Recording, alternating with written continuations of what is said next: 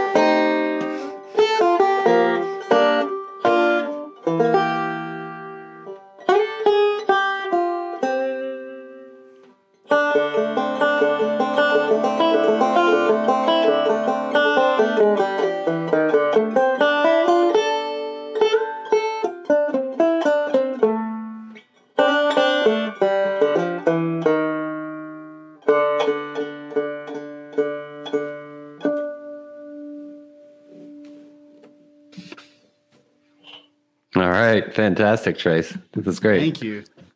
Thank you so much. How'd you come up with that tune? Yeah, so that was one, I'd actually heard something kind of like semi-similar to it in a rap song. Like I'd heard kind of that chord, like not the chord progression, but kind of the like back and forth between like a major and a minor chord that are only a half step away. And so I'd kind of heard that from that, and I was kind of like thinking, oh, that's really cool, and I really like how that makes me feel, and how can I turn that into something on banjo? And so I was sitting around one day and trying to find like what key did I want this song to be in, and I hit a B flat note, and I was like, oh, that's the perfect key for me right there. And so I kind of started playing with this idea, and originally I was going to do something like, which I kind of liked, but it was like super dissonant and it was kind of weird. So I was like, oh, let's try it like with an A minor instead of like a A major there. So, and I was like, oh, I actually really like that. Let's keep with that idea. So I just started playing with the melody a little bit and kind of slowly but surely came up with it. Cool. Yeah. A real nice song. I really like that. Thank you. Yeah, I mean, thanks for joining us today, man. We've been talking about doing this for a while, and finally the schedules met up pretty well, and it's timed really beautifully with the album as well. So, but I know you wanted to come in and talk about a few different things today, and we've got about an hour or so. But I mean, just to get things started, the album's Black Banjo. Obviously has some meaning behind the name. So let's start there. Like, how did you come up with, what was the inspiration behind kind of the name for the album? Yeah, so definitely it was one of those things when I was trying to think about naming an album. I was trying to think of things that were really important to me throughout the pandemic. It was kind of my album coming out of this time that was super weird for everybody, and a lot of the things we saw in the world going on during this time. And so when I was trying to come up with this album name, I was like, oh, let's think of a couple different options here. And I had probably like 3 or 4 different names that were on the thing. And Black Banjo was one of them, and it just kept sticking out to me.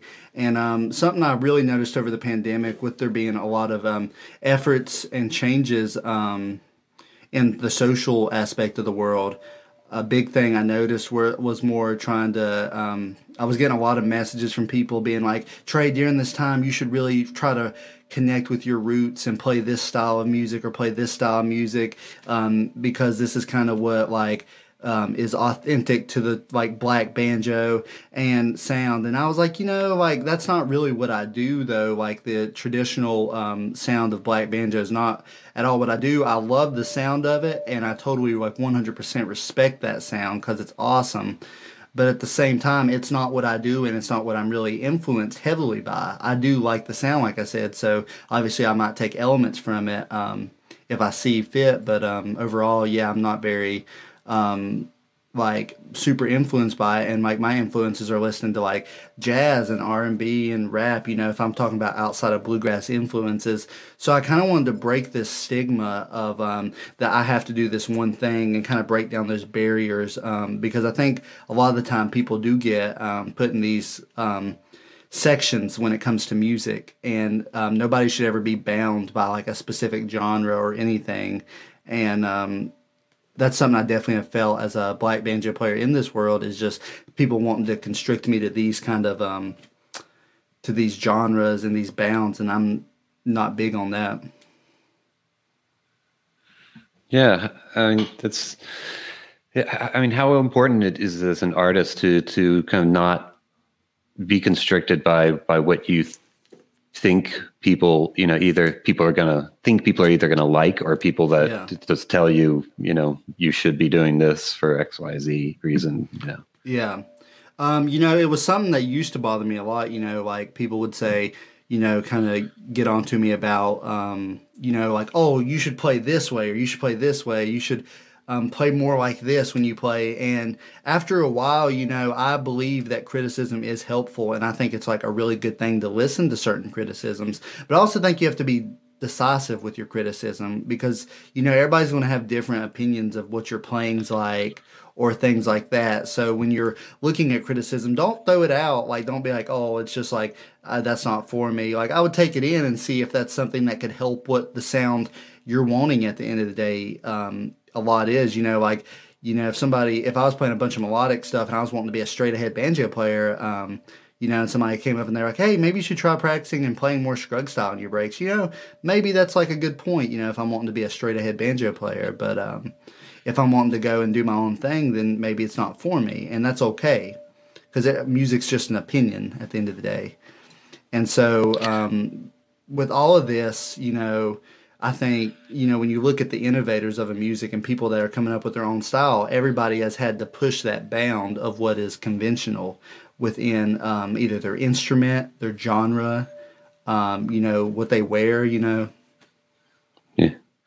It is hard to figure out, like, when you're trying to find your own voice, like how much is your own voice, how much is in your own voice, and how much, traditional other repertoire, no matter what genre of music it is, should you kind of be taking more influences from, how much is it kind of just laziness of you doing that and not learning other stuff? So it's just, how do you kind of balance that out and make those artistic decisions, I guess? Yeah, starting out, like, I started out playing bluegrass music. That was one of the first musics I played on banjo, especially. I did a little of electric guitar where I did some heavy metal stuff, but we're not going to get into that. We're not going to get into that era of my life. We're just going to leave that one in the back burner. But I really do love that stuff still. But we don't need to talk about that. We're here to talk about banjo. But starting out in bluegrass, when you jam in a bluegrass setting, there's going to be tunes that, like, everybody's going to want to. That's one of the awesome things about bluegrass, old time, and like roots music is that there is these core tunes that everybody can get together, and a lot of people know them, and y'all can play, and there's this commonality and like fellowship in that, and that's one of the really awesome things about this music and a lot of musics. And so when you're first learning out, you should go and learn as much as you can from other people, because at the end of the day, hearing other people, if you can find yourself to what just what's around you, and you don't go out and search for like other things, you're never going to, really learn a music. And it's all about, with every kind of musical style, you're learning a vocabulary. And like whether you're playing bluegrass, jazz, classical, you're still learning this vocabulary. You're learning, it's just like speaking, I heard Bela Fleck talk about this, like when you're first, like, this is kind of going a little off topic, kind of on topic, but it kind of goes with genres too, like bluegrass might be your English, and then, you go and learn jazz, that's going to be your French, and then, you go to classical, that's going to be your Spanish. And music as a universal language is in that way. You got to learn the vocabulary, and so by the way doing that is you learn the traditional tunes and kind of like quintessential tunes there. Right, yeah. Well, going back into the topic of your banjo, of your album, sorry. There's through the history of bluegrass, there's kind of been a pretty glaring lack of diversity in the history of bluegrass, but it's changing, thankfully, in recent years. And what has been your experience as a person of color that's playing the banjo in bluegrass banjo? Yeah, it's kind of been a mixed thing, because you go certain places, you don't really you don't hear anything, and then you go other places and you do hear little snide comments, like I remember one of the early ones, and like this came out of a good place with a lot of people, I feel like, but it was a weird thing to say, and the only reason they were saying it is because I was a black musician. But people would come up to me, they'd see me play, and they'd be like, "Hey, the banjo came from Africa, right?" I'd be like, yeah, like I've heard that, and it was just like a super weird thing to say. And at the time, when I was first starting to play, I didn't think too much of it because I was 14 years old. But looking back, you think a lot more on those moments and think about how weirdly rooted that is, honestly. And so definitely like things like that. A lot of these like kind of statements with people trying to. It comes from a good place, but it's also just a strange thing to say. And that's something that I've definitely experienced a lot in bluegrass, as well as some just kind of overtly, when I was in college, being around a bunch of college kids, I heard some things like very racist remarks there from people. And, that was like another eye-opening moment for me that I was like, oh, bluegrass really, like, there's not many people of color in this music, especially early in college. I discovered that pretty early on. Right. But I've also, it's not always, always bad, within, the realms of bluegrass, old time and roots music, you do find community though with people, other people of color or in general. And, it's really nice to get to see them like when I go to these festivals or like conventions or something. Yeah, it's interesting. I mean, we've spoken about this a little bit over the years, but more recently, kind of in the build up to this episode. And I remember you kind of commenting on what you're describing, where people, you had some comments of people kind of saying like you should be playing a certain style of banjo, right? Yeah. More kind of geared towards the kind of that I'll Mitchell style, I guess, and that kind of thing, which is not necessarily a bluegrass thing. And your response to me in that conversation was very much, I'm an American first, and I want to play bluegrass banjo. This is my thing. Like, can you elaborate on that a little bit and kind of expand? Like, how do you see yourself? You're a fantastic player. Like, yeah, it's one of those things. Like, I don't want to just play bluegrass. That's like a one of those things. Like, I play all kinds of music. Like, I play, I do play bluegrass. That's where my home base is. That's where I started. I'll play old time. I play R&B. I play jazz. I play blues. I play all kinds of stuff all over the field. Right now, I'm touring with like my band, Trey Wellington Band, is primarily a progressive bluegrass band, but that's not all I do either. And it's one of those things like when kind of like dealing with that kind of stigma, like, oh, you should play this style of music, I just kind of look at it as like, I'm going to do me, and anybody that doesn't like that, I'm sorry. Like, I don't, you know what I mean? I don't mean that in any kind of way like I shrug people's off, because I do want to hear people's opinions, what they think of my music, because it's a very important part of growing. And, I want to know if everybody hates my music too. I doubt it very much. I mean, Dave, sorry, I didn't want to cut you off though. No. Okay. So I was just going to say, I remember like one of the first times I met you in person was at IBMA, I think, 2018 maybe, something like that. And I was in one of the conferences, and Kathy Fink, good friend of yours, stood up and kind of, was in front of the board and just kind of made a really good kind of point about one of the things that should be focused on. It was more of a general kind of making bluegrass in particular at that time, just more accepting to everybody, right? Yeah.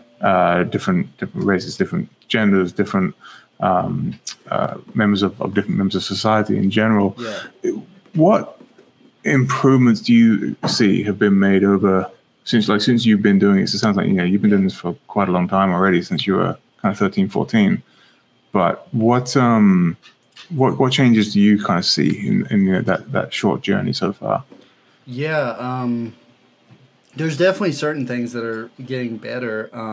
I do see more effort in trying to, obviously make it a more inclusive place. But at the same time, you do see these things getting better. But at the same time, a lot of the time, it's meant in a good way, but it doesn't actually, the execution is not as good. The intention is there, but the actual follow-through maybe not.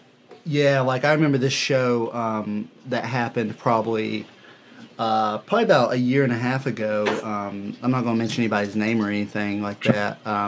But it was one of those things that I was, booked for a show. I was really excited to do it. And then, when they started marketing it, they marketed it as a special Juneteenth performance by Trey Wellington. And, it was like one of those things. I feel like it was probably well-intentioned, but it was such a cringy thing to do. And it was super, super, super weird. And in that same vein, kind of like talking about the promoter side of things, a lot of the time with promoters, they are trying to increase diversity at festivals, but they don't go out of their bubble. They hear about one person, and then they'll book like one person of color or like one diverse person at their festival, and then that's all they do. And then the rest of them are all white bands. And when you see that, it's kind of like I guess they booked this one person, and like good for that one person, they get the another show on the books for them. But at the same time, in that same vein, if we are going to try and make a valiant effort, make an effort that's like hiring multiple people of color, because just choosing one person to be like your show person for diversity is not helping anything. It's just I think you can probably apply that to a lot of different things, right? Yeah, exactly. Not necessarily music, but yeah, it's not just music. No, it's definitely worldwide and business wide. Yeah. Dave. So getting into just your when you've had self-doubts about your music that you've played as you're growing as an artist, how have you gotten past that and continued to grow? Because we all kind of have these moments where like, do I suck? Am I just like totally going down the wrong path, et cetera, et cetera? Yeah. I have those all the time. Self-doubt is, something that a lot of people struggle with, and I'm one of them. I think at the end of the day, you look at your vision of who you want to be as an artist at the time. And visions are for changing. Many artists, have been playing like this, and then they'll go way off the other end and be like a completely different artist. And I think it's one of those things you just have to decide what is your musical vision and evaluate for yourself. And, it's one of the, like, if you're like, okay, I want to be this super flashy player, I want to know all these hot licks, do all this, you need to go practice that then. If you're not, if you don't feel, you should always practice. Right. But at the same time, if you're not at that level to where you want to be at, you need to, go practice and just try and, like, listen to the players you really like and listen to influences you really like and try and put that stuff on banjo and then, just keep playing it until you feel like you're at the level you want to be. And, you can always push past your, like, where the level you want to be, but just, starting out, have that goal of, like, I want to be here. And make short strides for yourself as well. Like, don't just, like, expect yourself. Like, I know a lot of players that get frustrated because they'll be like, I want to be the super flashy melodic player, or, like, something, or they'll, like, be like, I want to play this kind of style of music, and they'll do it for, 2 or 3 weeks. And then they'll be like, oh, I'm not getting it. It's not for me. And it's like, no, you just, like, you're playing 2 or 3 weeks on this stuff. Like, it might take you 6 months to even get it remotely nailed. So it's just like, don't give up on yourself. Just keep on trying. And what do you suggest if your goals are above where you're at the time and you're performing or have a recording date or something? How do you dial it back to a place where you can actually make those licks, but not water it down too much, so it's just kind of like watered down simple music? At that point, especially if you're like getting ready for a recording session, it's playing to your strengths and not playing to your weaknesses.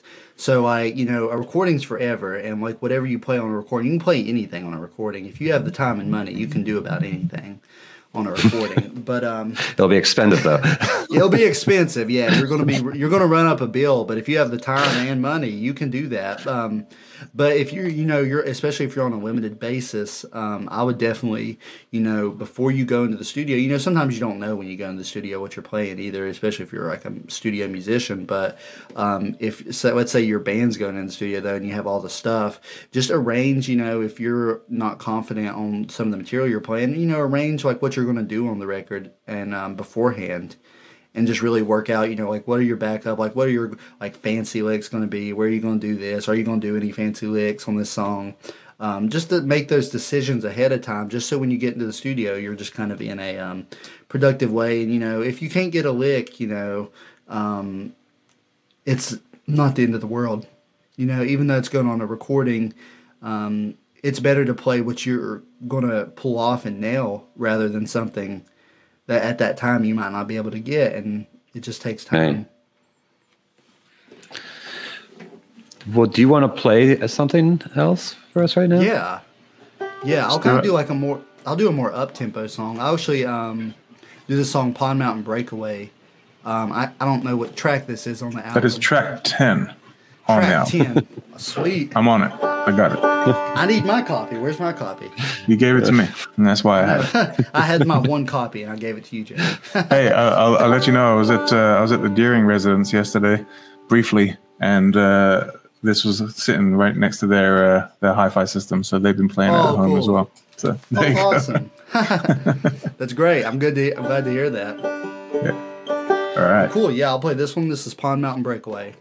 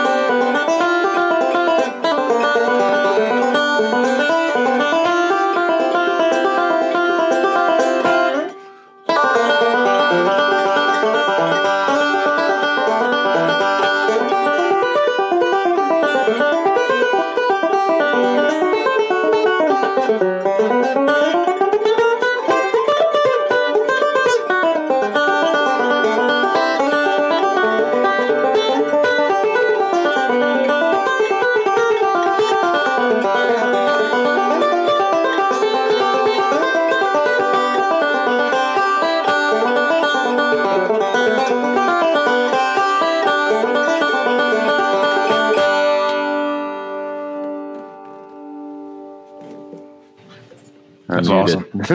Awesome. Oh, thank you. Beautiful, man. Beautiful. Thank you so much. So how'd you come up with that tune? That was one. I actually came up with an electric guitar riff for that one. I play a little bit of electric guitar, and I was actually coming up with like something for like an electric recording, and I was like, and like I was like, I ain't gonna try. It was more like, I guess like.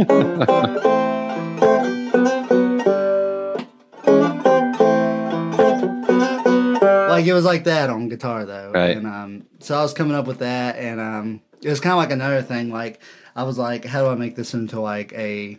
Because I just don't want to do, because that's not cool. Like the, it's kind of cool, but we'll come back.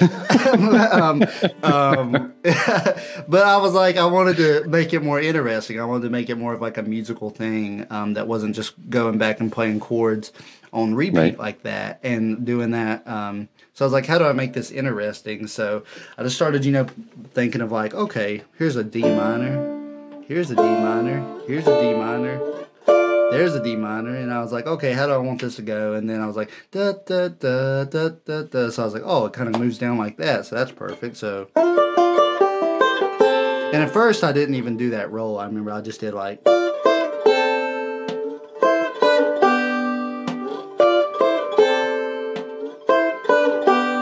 And so then I was like, okay, let's add in some rolls in here. So I was like trying to think. I was like, okay, what would be cool? And I just, went back to the basics and stuck to the Foggy Mountain roll there. And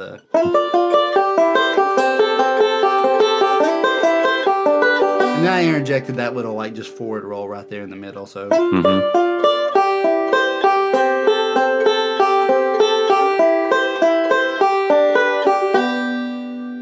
Which ended up kind of being pretty cool, and then I was like, okay, where do I go? I got this part now, and where do I go from here? And I wanted something that was kind of like a fast-paced one for the album. That was just kind of like a bluegrass, like a new grass kind of thing. And so then I was like, let's go C. And then I kind of just went with the mold G. D, and then back to G, and then then I wanted to make the B part super cool, something that wasn't like standard either, and so I kind of like was like I was listening to like a song that maybe had something similar going on with that, and I was like, oh, let's use that little portion, and then.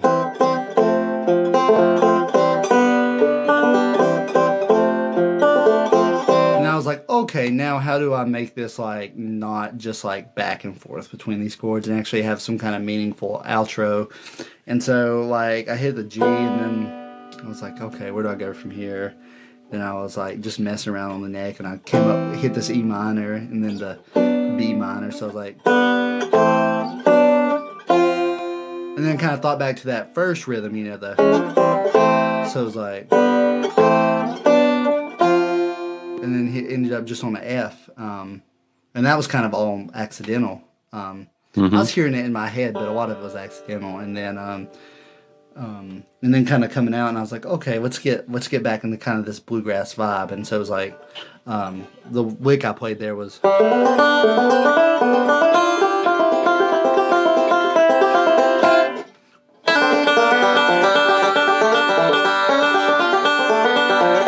And then, just going back and then I came up with that other little kind of interlude section. I just wanted to like have something that like, I think on the album, the way we arranged this, we have like banjo solo, and then there's like a fiddle or mandolin solo after the banjo. And then I was like, okay, I want to throw somebody, like I don't want them to think I'm just taking another banjo break. And so I just, I was like messing around with some of these kind of like... But I did want them to fit over those chords at first, and then I was like, let's throw something really weird in there. So like after I was kind of like,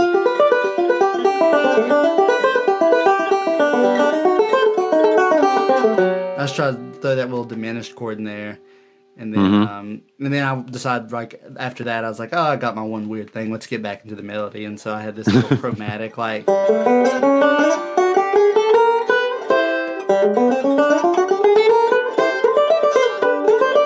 And then, of course, I was like, okay, well, now it's been normal too long. Let's make it weird again. And then I went into this kind of, I used the tritone there and did an A flat in substitution of the D that would be in that place usually, and played this little like, and then kind of got back into my C from there. I hope that makes sense. Yeah, it does. For me, it does. It's kind of on coming up with. It kind of shows a good outline of making a, kind of a newgrass breakdown sort of tune like that. Yeah. Where you're kind of, it's arpeggiating. Breakdown tunes are kind of a mixture of licks and arpeggiating chords, essentially. Yeah.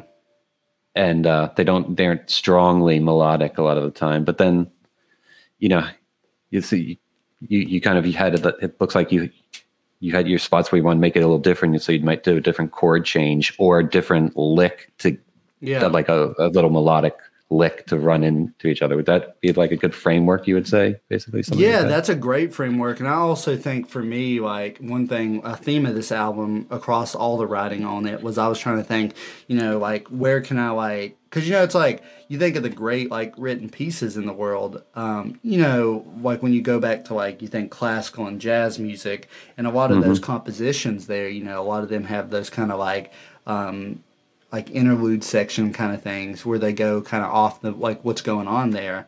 And I think that's a really good outline when thinking of like writing tunes too, even if they're like a traditional tune, and you're playing it. I don't know, like why not have a little weird section in there to kind of like take a break from that kind of melody, because then when you get back into the melody, it's not like people are like, oh my gosh, I've heard this melody now for 4 times in a row. Right. Like, it's like, oh no, like they're actually getting like a little refreshing, like new thing in the middle of a song, and then, oh, let's get back into the tune again, and then they're not as uninterested when that gets back in. Yeah, yeah. And those are the things that keep listeners on their toes, right? And just exactly. Just kind of keeps it a little unpredictable. Yeah. Somebody who's really good at that, I think, like you listen to Bela Fleck, Jens Kruger, Tony Trischka, you listen to those guys, they're really good at that with their writing. Definitely. Absolutely. Yeah. Banjo especially. Sorry, Dave, I was cutting you off there, sir. Go ahead. No, I was interested in listening to the album. I know you had Wayne Benson on there. Yeah. Playing mandolin. We work quite closely with Kristen. Cool. But he's awesome. He's a great mandolin player. How did it all come about? Like, was that you reaching out to all the musicians, and who did you have on the album to kind of to back it up and make you shine, man? Yeah, I signed with Mountain Home Music Company over the pandemic, and for this album, we decided to kind of collaborate me with some of the Mountain Home artists there, and he was like, "Oh, do you know John Stick?" We were just kind of going through people we were trying to think of, and they didn't have to be Mountain Home artists, but we were just trying to think like, "Oh, who are some people that like would be really good on this?" And early on in the project, we had started these recordings like almost like a year and a half ago, I think, is when we recorded the first set of these tunes. And so, like at the time, I was like, "Oh yeah, John Stickley would be great," and then. When I was thinking of mandolin, I was like, "Oh, Wayne Benson's on here, right?" And they were like, "Yeah." I was like, "Oh, let's get Wayne. He's awesome." And then Kevin on bass, Kevin Kerberg, plays with Zoe and Cloyd. He's a great bass player. And I'd actually never met Kevin, but I was like, when I was like asking around about people who would be like really good, John was like, "Oh, have you like met Kevin Kerberg? He's with one of these bands, but he's he's an amazing bass player." And I was really happy with everything Kevin did on the album. And then there was the first set of fiddle players was Lindsey Pruitt and Carly Arrowwood, and they're both amazing fiddle players. And we got Carly on 2 of the original songs from the first session, and we got Lindsey on the other 2 songs. And then when we came back to re-record, we were trying to, John thought, "Oh yeah, it'd be a good idea to probably keep the same cast of people roughly." And I'd actually met Avery and at a couple festivals not too long before we started recording this, and got to play with him in a little bit. And I was like, "Hey, can we bring Avery Merritt?" Because I just on the specific tunes, I loved Carly and Lindsey, and I was just thinking with the tunes, we had played like one of them with Avery while I was out at a festival, Winfield, Kansas, and he killed it. So I was like, "Oh, why don't we see if he can come in for the rest of these tunes?" And so he came in. Avery plays with Sierra Hole's band full time, and so he came in and did that, and it was he killed it and knocked it out of the park. So that was the full cast. And then we got on one song we got Tim O'Brien to come in, and we did like a little duet on Wasted Time. Wow.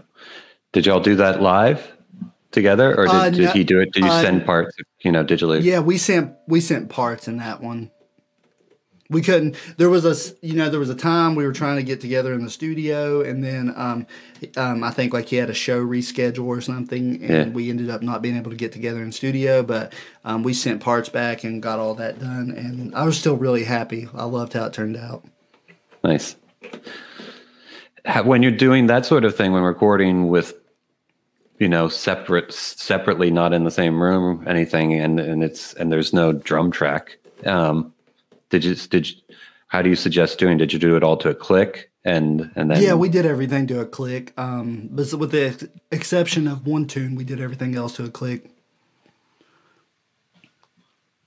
Cool. Yeah, that makes it a lot easier to go back and and layer things on top without the tempo slightly changing here and there.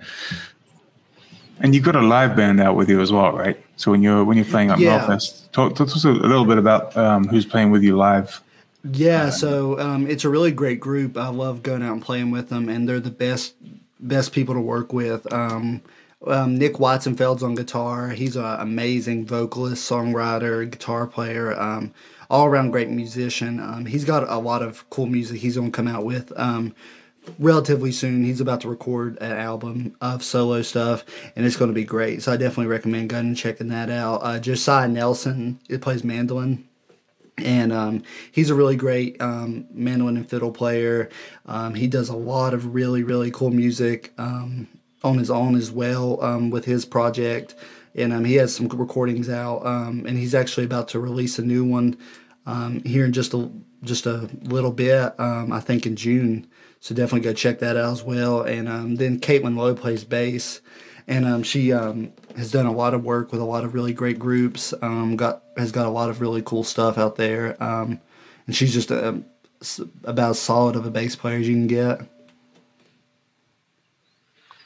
And we play mostly original. We write a lot of the material. We do some of my stuff. We do some of their stuff. So it's kind of like a mixed bag of stuff we like to do. And you draw on influences from other genres, you know, on this album, you know, you have a Coltrane tune and a Roy Hargrove tune, and do you ever want to record with, and that's typical string band instrumentation. Do you ever want to record with other instruments other than the string band arrangement? Definitely. It's in the ideas somewhere. I've actually recorded some. I've done 2 or 3 where it's like more of a jazz setting with like drums, horns, and things like that. And I'm playing banjo and electric guitar on those. It's mostly centered around electric guitar, but yeah, like I plan to. I don't know if you can see this. I have this little electric banjo here, banjo Strat. And I plan to do some cool stuff with this in the near future. For sure. Very cool. We'll keep an eye out for that, definitely. Cool. I want to see what that is. We'll have to have a conversation after the show and kind of dig into what that is exactly. This is a cool instrument. I got it not too long ago. It has become a favorite of mine besides this one and my other banjo. Well, favorite electric banjo because I only have one. There you go. Yeah. There you go. That's totally fine. It was. We needed more electric banjo, I think, in the world. Yeah, favorite it's cool stuff. Yeah, definitely. You wrote most. I mean, obviously not all the tunes, but you wrote most of them, right? I think I wrote like 8 of the 11. If I'm not mistaken, I think I had 3 covers. 3 or I might have. You should know. This is your album. I know. My friend. I think I wrote. I know. I should know this. I'm really slacking here on the live. I wrote 8 out of the 11. We're going to say that. I think I'm pretty firm in saying that. And did you write the whole thing, or did you have any input from the musicians that you brought in to record on any of the parts, or was it kind of like all kind of laid out before? Yeah, it was mostly all laid out. Me and John Weisberger recorded it. Arranged it together. And so we just sat down and had some sessions, talked about it. I had a lot of the arrangements in my head already, and I just wrote those down. And then like John charted them out, and we just went in there in the studio and got them done.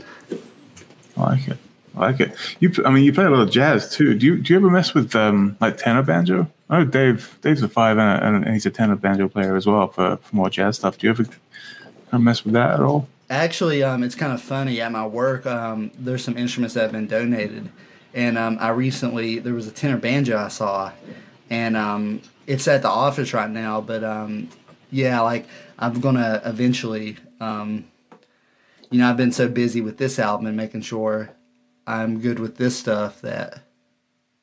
Oh, can y'all still see me and hear me all right? Yeah. Okay, cool. I think Jamie might have froze up for a minute. But, with tenor banjo, though, I'm going to definitely at some point dig into that a little bit. Yeah, Jamie's frozen. Either that or he's really still. Yeah, I was wondering if I froze at first. I was like, oh, no.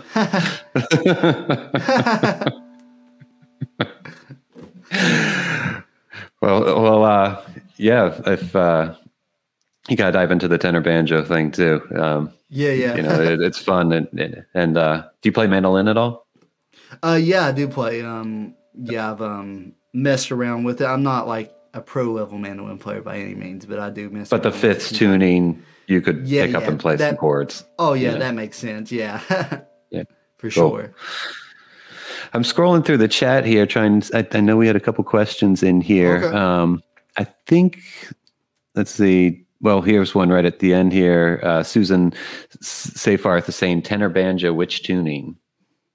Because there's the Irish tuning and there's the standard tuning, and then people do Chicago tuning and things like that.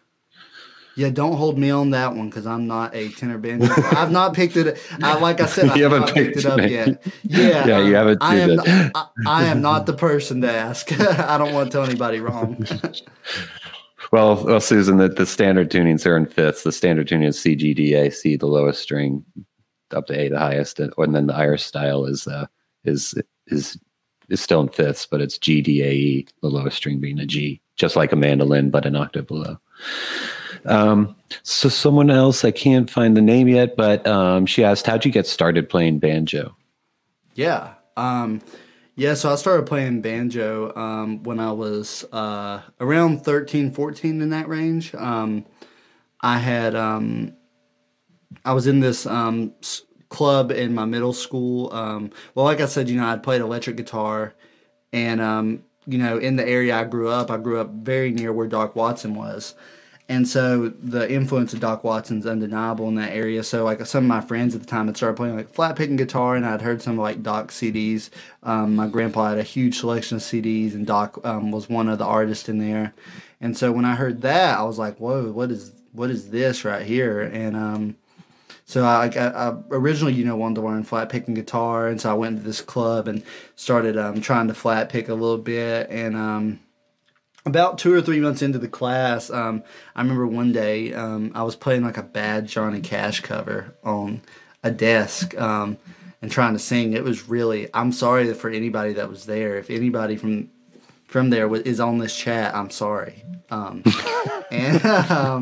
So he pulled, the teacher one day pulled out a banjo and started playing, it was a Gibson RB4, I remember that now, and he started playing Salt Creek, and I was like, whoa, what is that? What is he doing? And I remember just falling in love with the sound of it, and I went home, and my mom, I asked my mom for one for a couple weeks until she finally was like, okay, I'll get you one. And so about 3 months later, we got one from a pawn shop in Wilkesboro, North Carolina, actually. And I finally got to start playing banjo, and I was just a cheap banjo, no tone ring, just no back. Well, it had a back, but it was like held on by 4 screws. But hey, I am so thankful I was able to get that instrument. Yeah. And how'd you keep going? Like, what kept you to keep going and going down the path and getting deeper into it all the time? Yeah, when I was a kid, I was really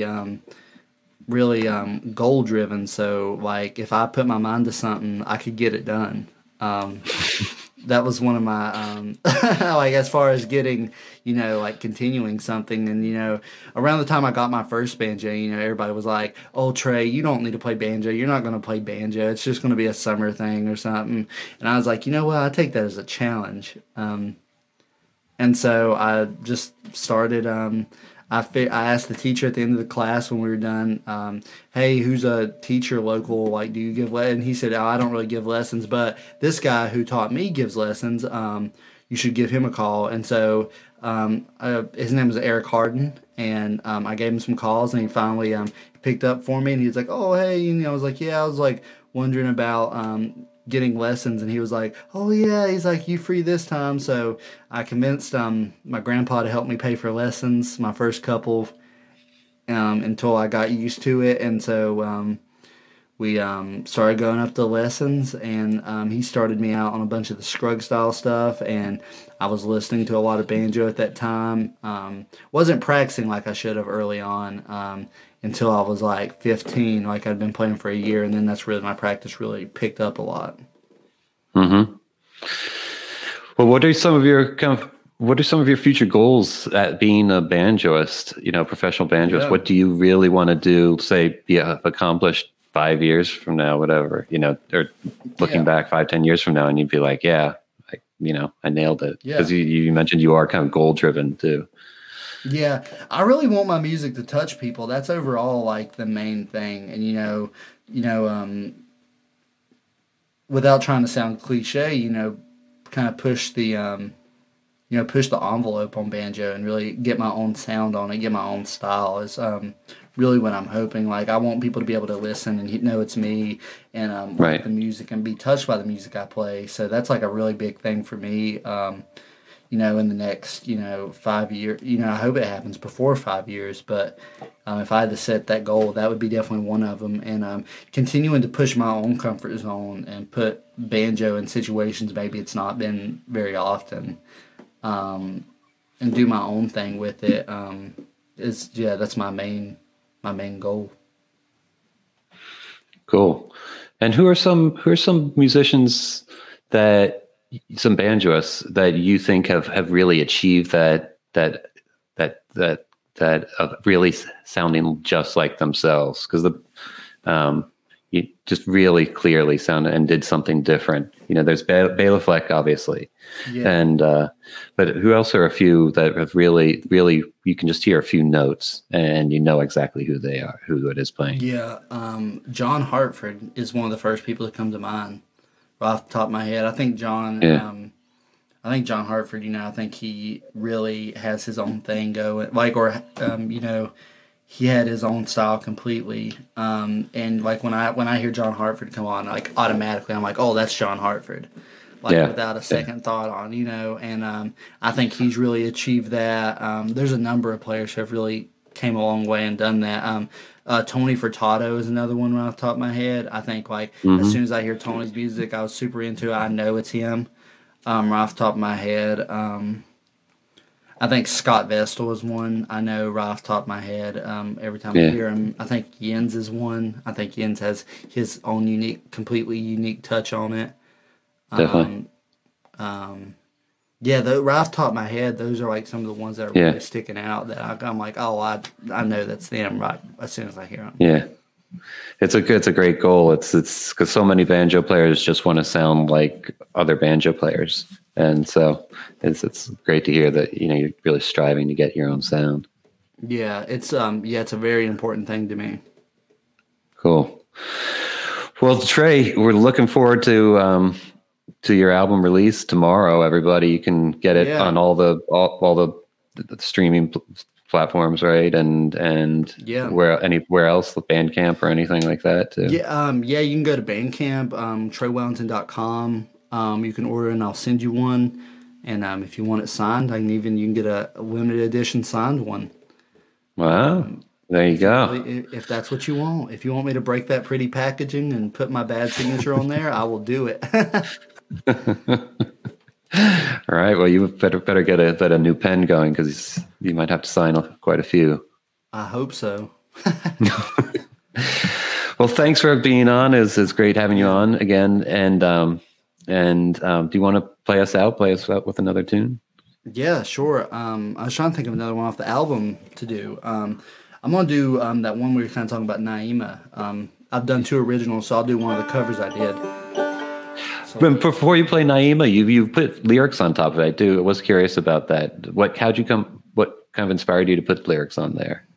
Yeah, so I got into writing a bunch of poetry over the pandemic, and so that was like one of the things I'd written that one of Coltrane's things was like with a bunch of when there was a lot of change in the world, he would write music to inflict with that. And so when I was doing this song, with that theme in mind of what Coltrane's music was really about, I was like, okay, this is something I feel like is really meaningful right now. And to me, that poem was, and even though it was very short, it was like a little 10-second clip, I thought it added a new layer for me to that song. Yeah, it definitely does. It's great. Thank you. All right. Well, love to hear it. Cool.